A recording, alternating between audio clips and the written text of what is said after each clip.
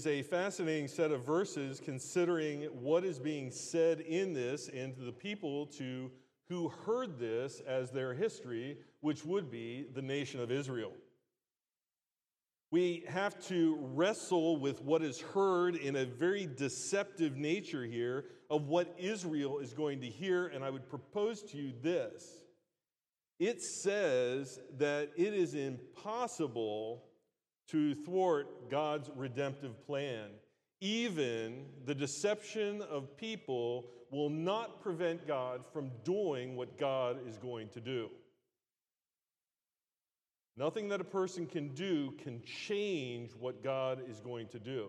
That's what Israel will hear in this particular passage, and it is particularly important because we understand that when they have this, the words given to Moses, that they are in the wilderness.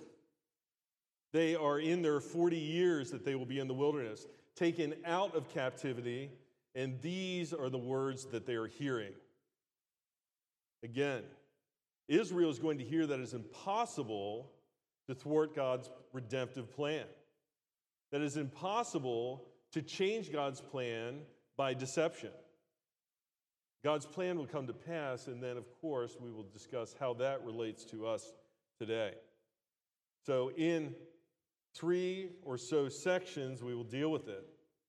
The first is going to be chapter 26, verses 34 and 35. 34 and 35, which says these words, "And Esau was 40 years old, and he took as a wife Judith, the daughter of Beri the Hittite, and also Bethmath, the daughter of Elon the Hittite. And they brought bitterness to Isaac and Rebekah." The problem here is it's disobedient marriage. And we say to ourselves, why is it disobedient? First of all, this is the family of the promise. This is the family that Abraham was told that he would be a great nation. And they are disobedient, and we may have forgotten why marrying these Hittite women. He is marrying women from Canaan. Canaan is the land that they will take eventually. But he is not, Abraham was not to take any of the people who own land there, which he never did own land in Canaan. But yet this son has taken Canaanite wives. If we turn to Genesis chapter 24, verse 3, Genesis 24, 3, we see the oath that Abraham made his servant take. And it says, "And I will make you swear by Yahweh, the God of heaven and the God of earth, that you shall not take a wife for my son from the daughters of the Canaanites, among whom I live. But you will go to my land and to my kin and take a wife for my son Isaac." Now, of course, Esau is Isaac's son, but here it still stands. Why not take a daughter from the Canaan people? They're right there. Well, again, the problem is it's the promise. You do not want to be tied to the land, and I will tell you this right now. If you take wives from these people, you will be tied to that land. You will no longer be the sojourner that you're supposed to be for this period of time. We recall that he sent his servant back to Padan Aram in Mesopotamia to find Rebekah of his own people. Apparently people also who knew who Yahweh was. We can also relate as we go forward, we consider what happened to Solomon when he became bound to foreign wives, that he followed after their gods. So there's all sorts of problems that come along with what Esau is doing. Genesis 25:23, which features in this particular set of passages. We will come back to it again, but Genesis 25:23, when there was the struggling between Esau and Jacob in Rebekah's womb, and she cried out to the Lord, inquired of him about that. In verse 23 it says, "And the Lord said to her, 2 nations are in your womb, and 2 peoples will be separated from your body, and one people shall be stronger than the other, and the older shall serve the younger."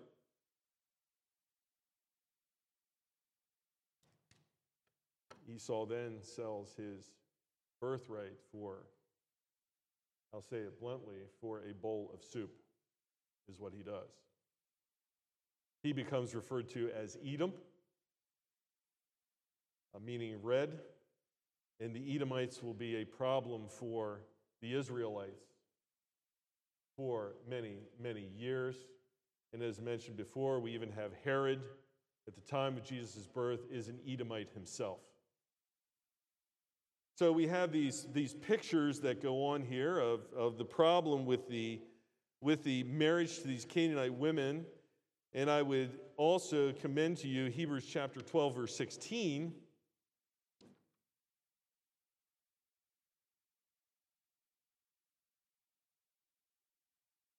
A reminder too,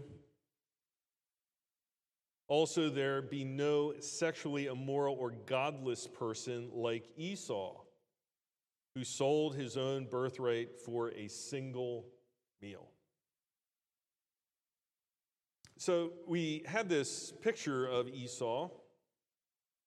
Esau seems to do what he wants to do. Esau seems to some degree to at least be driven by his appetites. And in verse 35 is a reminder, and they brought these women, this marriage brought bitterness to Isaac and Rebekah. The marriage to these Canaanite women. So that tells us where Esau's at right at this time. We remember that he is a person of the fields. He is a hunter of game. It is the game which his father enjoys, and it will factor into this story too. I would propose to you that also that Isaac seems to be somewhat driven by his appetites too that are here. So we come into the next section, which would be chapter 27, verses 1 through 29. I would say that we could title this as a stolen blessing or a sovereign God, with a question mark on the end, hopefully being able to answer that. We recall then too, as I just read, that the older will serve the younger. Keep that in mind as we read through this. Verse 27, chapter 27, verse 1. "Now it happened that when Isaac was old and his eyes were too dim to see, that he called his older son Esau and said to him, 'My son.' And he said to him, 'Here I am.' And Isaac said, 'Behold now, I am old, and I do not know the day of my death. So now please take up your gear, your quiver, and your bow, and go out to the field and hunt game for me, and prepare a savory dish for me, such as I love, and bring it to me that I may eat, so that my soul may bless you before I die.'" Now I'm going to pause there for just a second. He is literally making this blessing contingent on being fed. Think about that for a second. At any given time, when Isaac is here, at any given time prior to this, he could have given the blessing to Esau. He says, "I'm afraid I'm going to die soon. Go get this, prepare this for me, then I will give you this blessing." That is suspect, to say the least. Motivation or whatnot behind there. We wonder as we look in this if Rebekah had mentioned to Isaac about her conversation with the Lord that there was a struggle within her womb and that the younger would serve the older. Because you see, Isaac never mentions it. Isaac is moving forward as it would be in those times, as typically what it would be, the elder son would be would become the father figure when the father passed away. But here he says, go do this, then I will give you this blessing.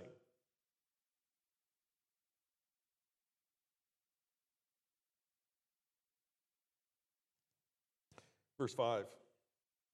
Now Rebekah was listening while Isaac was speaking to his son Esau. Then Esau went to the field to hunt for game to bring to Isaac.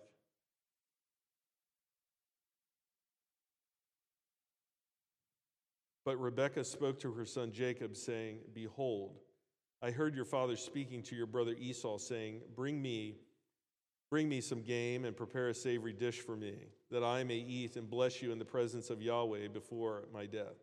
So now, my son, listen to my voice as I command you.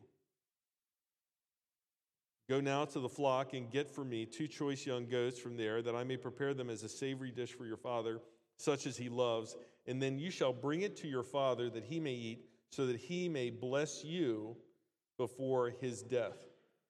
Now I'm going to pause right there for a moment. We certainly see that we have a wife that is definitely not in agreement with her husband about what's going to happen. We see that looks like they are on 2 different missions at the moment. The father is looking to give the blessing to the oldest son, as would be typical of this time. The mother is looking, perhaps remembering that the older shall serve the younger, what the Lord said to her, and is looking to assure that that will happen. It is certainly a story of deception that is occurring. But we should not be surprised that this happens even amongst married couples because of the fallen nature of man. If you would just turn back to Genesis chapter 3,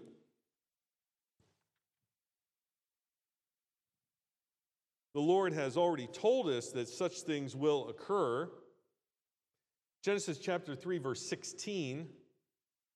To the woman the Lord said, this is after they are confronted with the sin that has occurred, I will greatly multiply your pain in conception.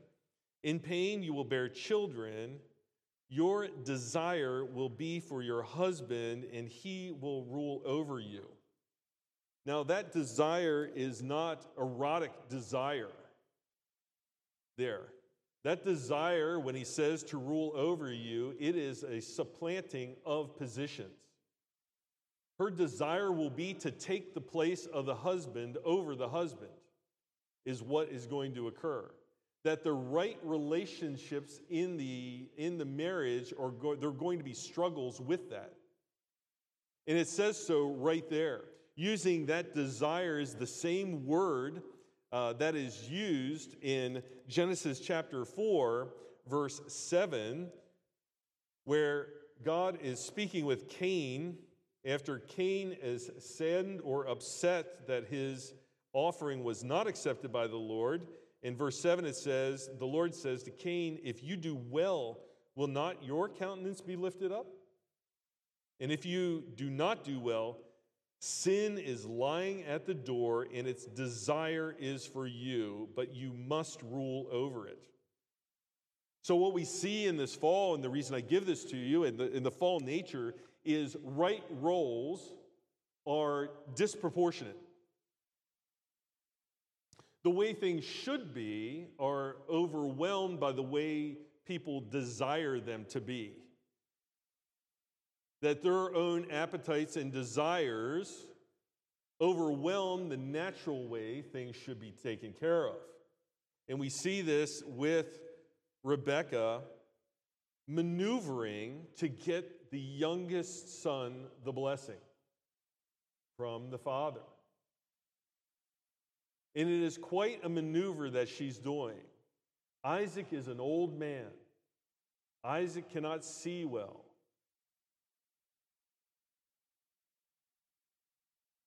And it says, back to Genesis chapter 27, verse 11, Then Jacob answered his mother Rebekah, "Behold, Esau my brother is a hairy man, and I am a smooth man.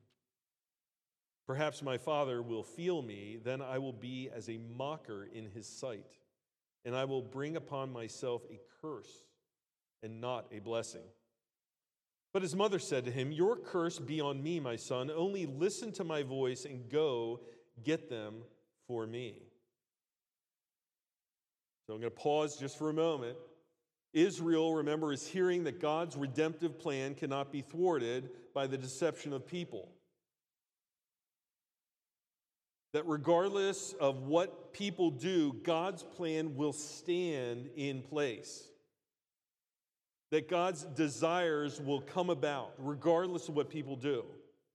And they're hearing this story. They are of this line, of the line of Jacob. They're hearing this narrative, this historical narrative go down.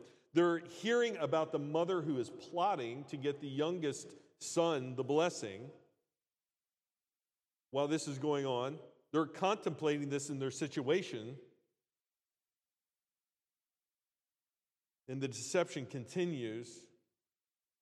And it says in verse 14, "So he went and got them and brought them to his mother, and his mother made a savory dish such as his father loved. Then Rebekah took the best garments of Esau, her elder son, which were with her in the house, and she put them on Jacob, her younger son.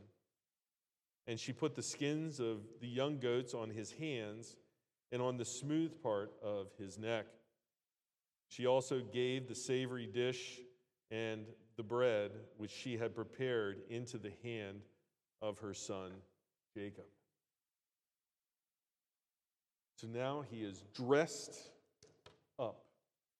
He is in a costume with goat skins on him, with his brother's clothing on him, with a meal before him to present to his father in hopes that his father will give the blessing that was to go to the older son to him. And we recall that the mother commanded him in this regard to do this. This is a 40-plus-year-old man that this is happening to. I just want to lay that out there. And the mother says, "Do this, deceive your father."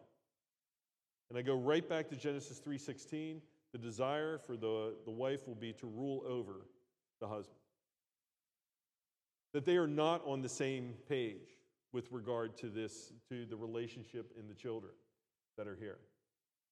We recall previously that they had said about how that Rebekah was closer to Jacob and Isaac was closer to Esau. So this is the picture we get. It's just we can't even imagine what this looks like with these goat skins on the hands, on the neck. We got all things going on here that are just crazy. I mean, I just have just visions in my head of how bad this looked, right? Which just tells you how bad his eyes were. Isaac's eyes were. And I guess maybe what we don't see is how important the blessing is, that they would go to this lengths to do this. And again, it hinges on a meal. Esau himself sold his birthright, the most important thing he had, for a bowl of soup, for just a moment, for just the desires of his stomach. And we see Isaac here hinging the giving of the blessing on the same sort of thing. Sometimes we are our father's sons. So we come into verse 18. Then he came to his father and said, "My father." He said, "Here I am. Who are you, my son?" Now, right there, we have a voice problem because he's recognizing that there's something, he's not recognizing the voice right out of the gate. And Jacob said to his father, I am Esau, your firstborn. I have done as you have told me. Rise up, please sit and eat of my game, that your soul may bless me. Then Isaac said to his son, how is it that you have found it so quickly, my son? We would recall back to how Esau would wander in the fields. It set up the selling of his birthright because he had been out for so long that when he came back he was famished. And here Isaac is recognizing something, because it seems like he has asked for this thing and he's back so quickly. One need only spend a little time hunting to realize that sometimes, most of the times, it isn't easy.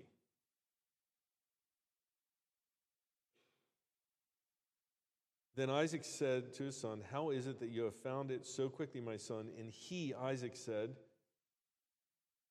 here we go. He has lied, telling him who he is, and he's going to lie again. And he's going to lie using the Lord's name. He says, because Yahweh your God caused it to happen to me. The Lord made it happen that I, the fake Esau, have found this game so quickly and have been able to cook the meal and bring it to you right away. Then Isaac said to Jacob, please come near that I may feel you. So he's anticipating there's something that does not seem right about this, that I may feel you, my son, whether you are really my son Esau or not. So Jacob came near to Isaac his father, and he felt him and said, the voice is the voice of Jacob, but the hands are the hands of Esau, feeling those goat skins and hair that is on the backs of his hands. And he did not recognize him because his hands were hairy like his brother Esau's hands. So he blessed him.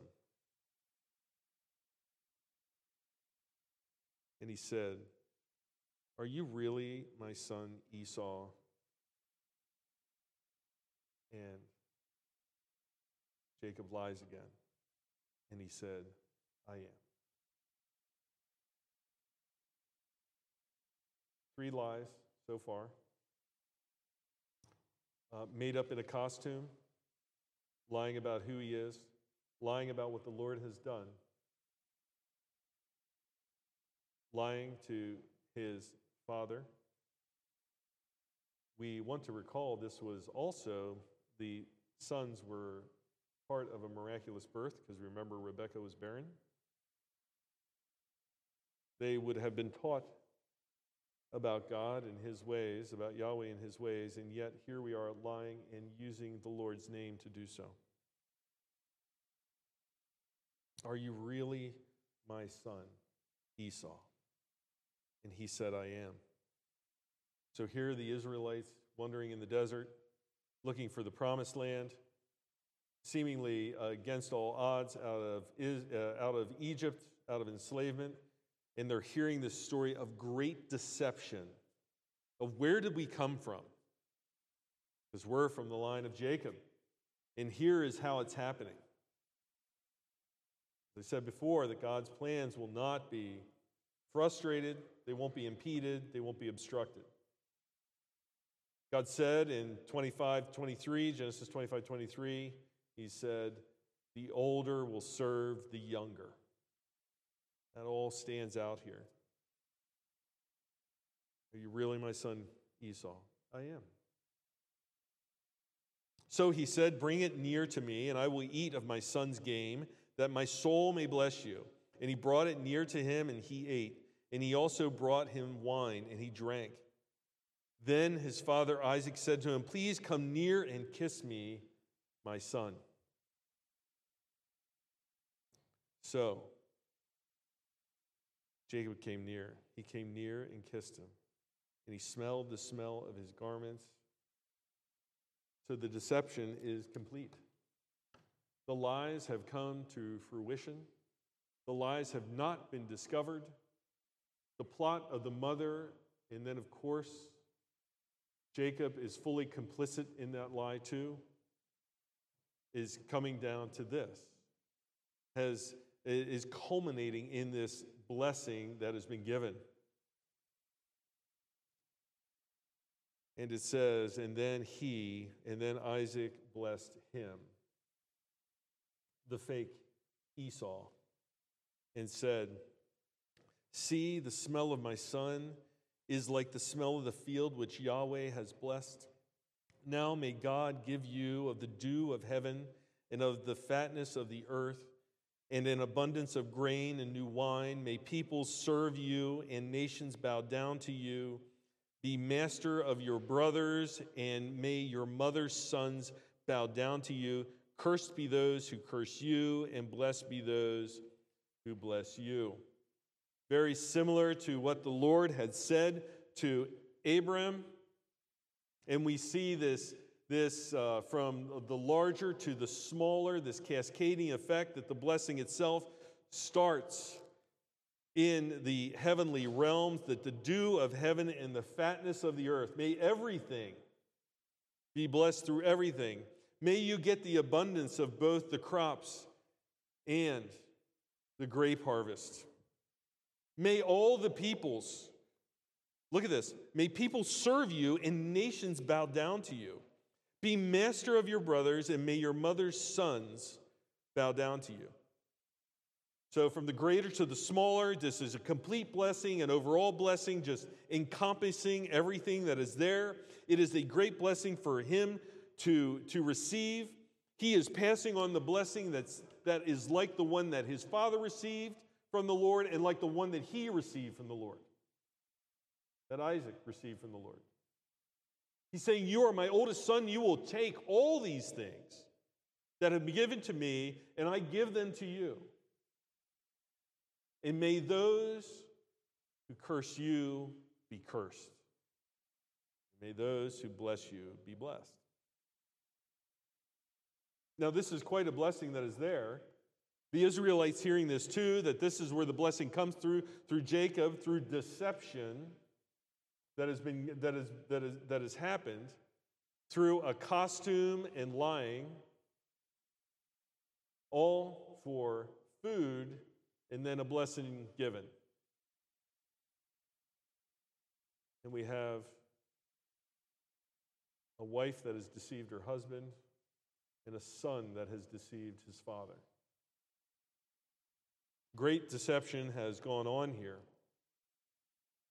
So now we come to the next part of this narrative, this historical narrative, which would be verses 30 through 45, and we can title this the anti-blessing. The anti-blessing that occurs. And it says in verse 30, "Now it happened that as soon as Isaac had finished blessing Jacob, and Jacob had hardly gone out from the presence of Isaac his father, that Esau his brother came in from hunting. Then he also made a savory dish and brought it to his father, and he said to his father, 'Let my father arise and eat of his son's game, and your soul may bless me.' And Isaac his father said to him, 'Who are you?'"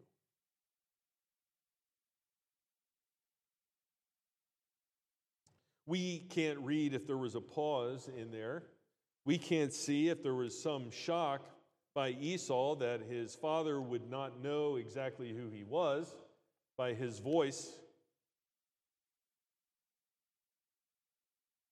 But we can also understand that there might be a little bit of amazement by Esau, and he says, "Who are you?" And he says, "I'm your son, your firstborn, Esau." Then the deception, the curtains are pulled back. The deception is revealed. You can see the wires of the magician. You can see that the box he was in was false with a false bottom. It is all revealed right there in an instant that Isaac had been lied to by both his wife and his son.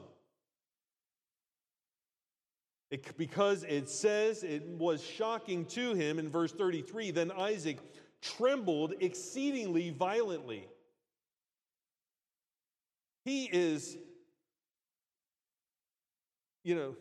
convulsions over this, realizing what has been done, the great deception that has occurred, what has happened here in his family, that the blessing was given wrongly, in that he was deceived by his wife and his son to do so. And he says, "Who was he then that hunted game and brought it to me, so that I ate of all of it before you came and blessed him? Indeed, he shall be blessed." As Esau heard the words of his father, he cried out with an exceedingly great and bitter cry. So now you have two that are realizing the great deception that has occurred. You cannot miss it. You cannot explain it away.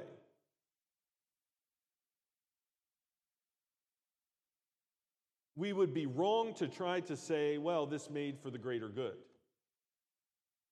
These people are fully responsible for their decisions, and God is fully sovereign in all that he does. God's plans are not impeded, hindered, held back by the deception of men and women.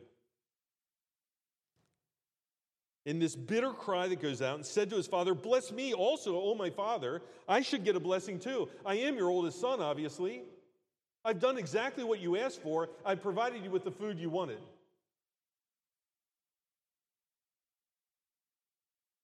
And this other one lied to you, this brother of mine, Jacob, the heel grabber.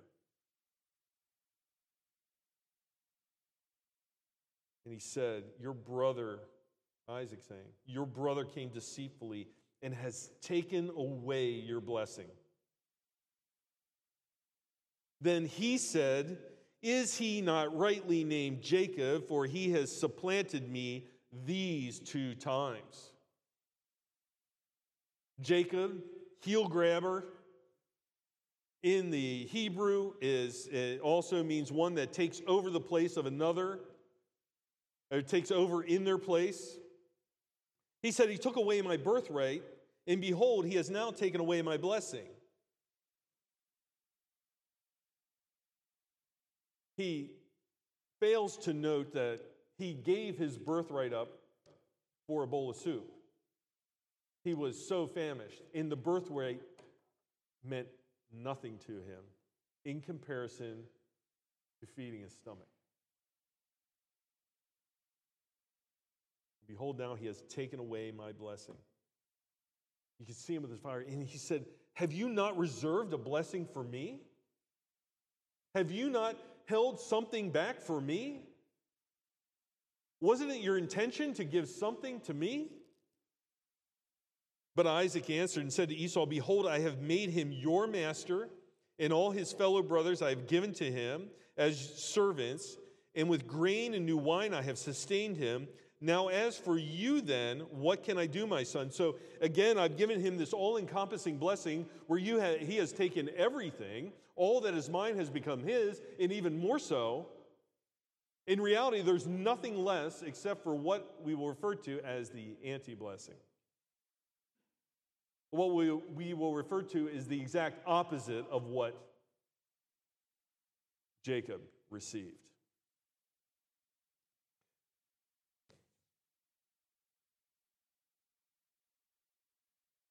And Esau said to his father, do you have only one blessing, my father?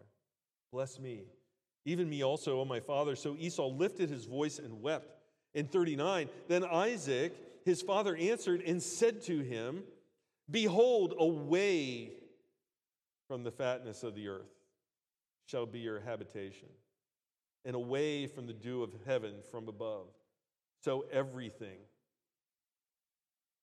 that had been given to Isaac is taken away from him. By your sword you shall live, so the nations won't bow down to you, and your brother you shall serve. The older shall serve the younger. But it shall be when you become restless that you will break his yoke from your neck. Now, it will not be a permanent breaking. We see it is worth just diving just a little bit ahead. 2 Kings chapter 8, verse 20. 2 Kings chapter 8, verse 20. We see the example of this, of that breaking of the yoke.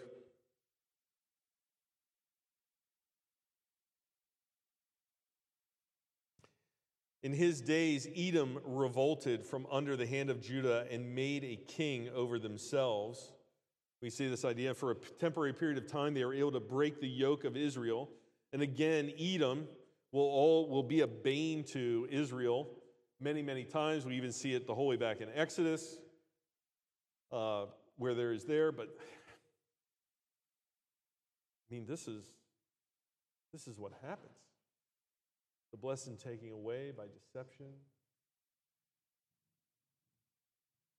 And Esau given not only nothing, but it's bad.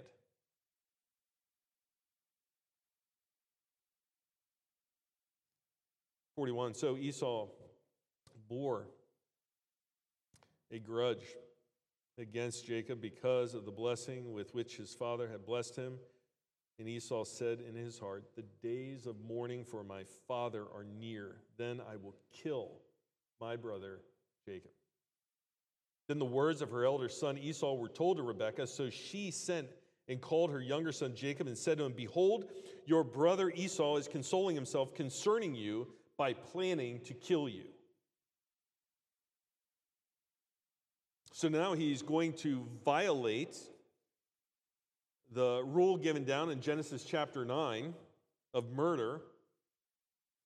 Right? That's what Esau is going to do. And she says in verse 43, "So now, my son, listen to my voice. Arise and flee to Haran, to my brother Laban." So back to Padan Haran is where he's going. Back to Mesopotamia, 450, 500 miles away. You must go, and you must go now. Stay with him a few days until your brother's wrath subsides, until your brother's anger against you subsides and he forgets what you did to him. Then I will send and get you from there. Why should I be bereaved of you both in one day? He will go, and we'll read about it, we'll hear about it coming up next week. But understand that she says a few days, it will be 20 plus years. There is no mention that she ever sees her son again. That she sends him away, 500 miles away, to live with her brother in Mesopotamia, to protect him from the deception that she was part of, to deceive her husband, to deceive Esau's father, that she sends him away. This anti-blessing that is given at the end, and so we're gonna put this all together, and we're gonna say yes, 100%. Israel, what they are hearing when they hear this thing, when they are wandering in the wilderness, when they have experienced the plagues, when they have gone out of Egypt, when Pharaoh has finally let them go, and then pursued them, and then they saw the entirety of the Egyptian army drowned in the Red Sea.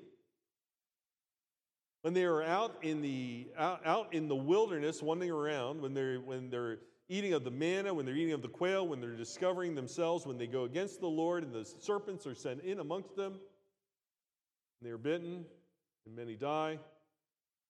Through all their machinations that they do in the wilderness, when they are building false gods to worship and whatnot, it says that God's plans will not fail.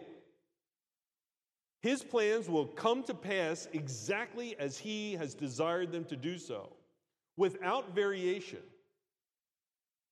And He will work through the deception of men and women to bring about what He desires to happen. Go to Isaiah chapter 14, verse 24. Isaiah 14:24.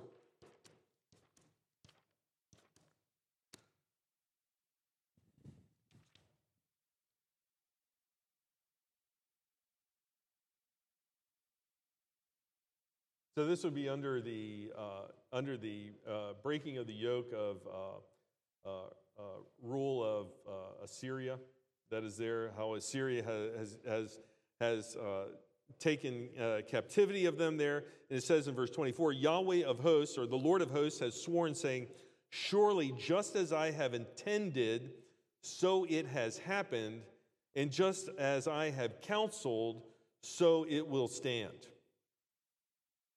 So it will stand.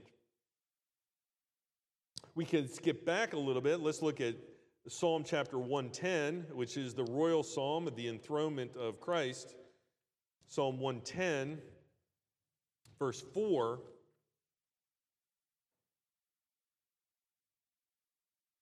Yahweh has sworn and will not change his mind. In this regard, he's talking about the priesthood of Christ.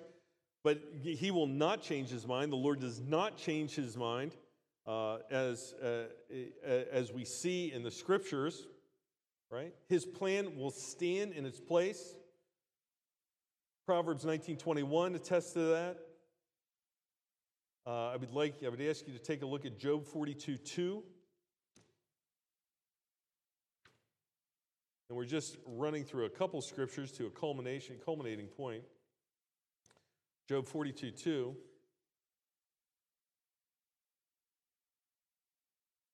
Who is this that hides counsel without knowledge? Therefore I have declared that which I did not understand, things too marvelous for me, which I did not know. That is verse 3 and verse 4. Hear now, and I will speak, and I will ask you, and you will make known to me. So that is how God is addressing Job, right? Because what he is doing when he addresses that is what he said to Job in verse 2. It says, I know you can do all things, and that no purpose of yours can be thwarted. And so that was Job's response to how God talked to him, or how he talked to God.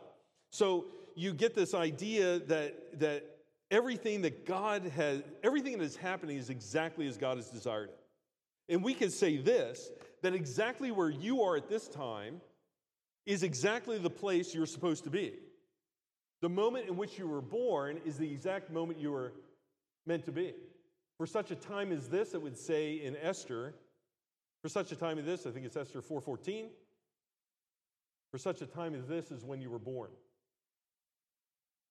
when God has placed you. So everything that has happened, including that deception that is there, the people are fully responsible for what they're doing, but is fully within the scope of what God is doing to bring about his redemptive plan.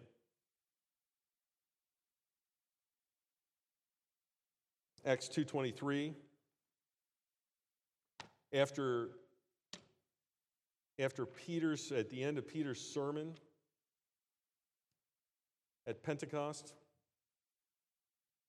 as he walks through the Old Testament passages that were prophesying about Christ, the ones that he said, and then he says to you, all these ones that you, look at verse 23, this man who is Christ Jesus, this man delivered over by the predetermined plan of foreknowledge of God, okay, so it was always the plan, you nailed to a cross by the hands of lawless men and put him to death. Always part of God's redemptive plan.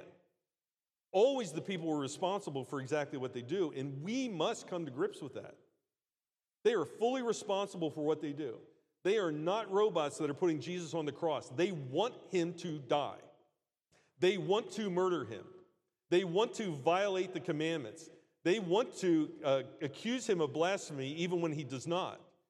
Pilate himself even sees that there's nothing wrong with this man, right? But they are fully responsible for the murder of Christ, and it is fully within the predetermined plan of God to do so. So we take from that story as we come forward. We see it back then. We come forward now to the time of Christ with what this happens, that this predetermined plan of God, that his son was always to be the one that would take upon our sins. No. We could even say, I'll be gentle here, because it's just kind of percolating around, that Jesus, he takes on the cursed blessing that we should have gotten, and we receive the great blessing that was his. We are clothed in his righteousness, and he takes on our filthy rags of sin. in our place. Let's go to Colossians 2, 13 through 14.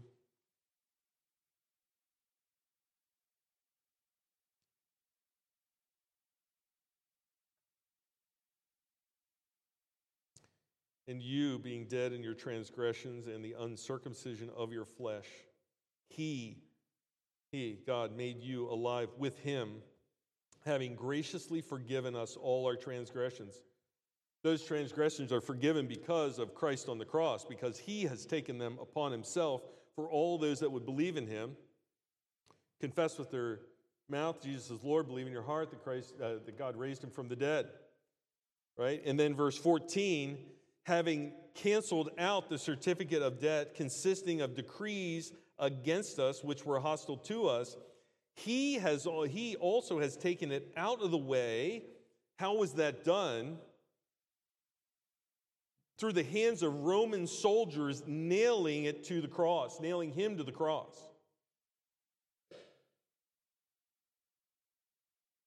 Always part of God's plan.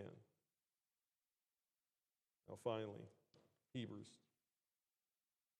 chapter 6.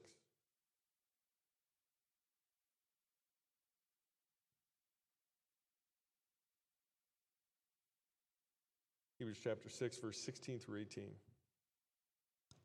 For men swear by one greater than themselves, with them an oath given as confirmation is an end of every dispute.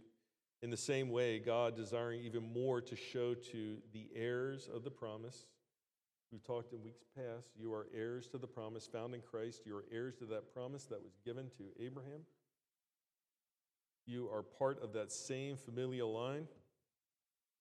Desiring even more to show to the heirs of the promise the unchangeableness of His purpose, guaranteed it with an oath, so that by two unchangeable things in which it is impossible for God to lie, we who have taken refuge would have strong encouragement to take hold of the hope set before us.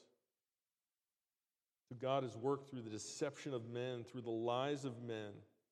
And Christ goes to the cross willingly that whole time. He willingly takes on our sin, and He goes to the cross. But the deceptive nature of men lying about who Jesus is, lying about what He does, getting Him on the cross, desiring to take Him out of the picture, and in turn, through God's plan, gives us eternal life through that work that He has done. And it says then in verse 19, that hope that we have, that sure and true hope that we have, is as an anchor of the soul, a hope both sure and confirmed, and one which enters within the veil. So then when we look at that story, as we close this out, we see this deceptive people that is disgusting to us to a large degree, but we also see that God's promise that He said that the older would serve the younger comes to pass, in that His plan and promise is true and sure. Regardless of how people try to manipulate the situation, God is bringing it to pass. So I would say to you as we come that you must trust in the hope that the Lord gives you. You must trust in the work that Christ has done on the cross. Regardless of what you see people, even at the church, doing that you might not like or you might disagree with, that His promises, regardless of the actions of men at a church, stand. His promises are not affected about how poorly I might preach the gospel. His gospel is 100% true. His gospel will come to pass. The good news is so good that it was worth sending His Son to the cross to save you. You must trust in that. Don't trust in the words of men. Trust in the gospel, in the good news that is in Christ Jesus, our Savior. Let's pray. Father God, thank You for this day. Thank You for this word. Thank You for these sometimes difficult historical narratives that are so distant from us and so distant in the manner in which they live that we sometimes have a hard understanding. We pray for that wisdom that You would give us, that You promised to give us, that we would sit and be humble under Your word. We desire to know more about You, know more about our Savior, Christ Jesus, and we ask for that continued instruction by the Holy Spirit. In Jesus' name we pray, amen.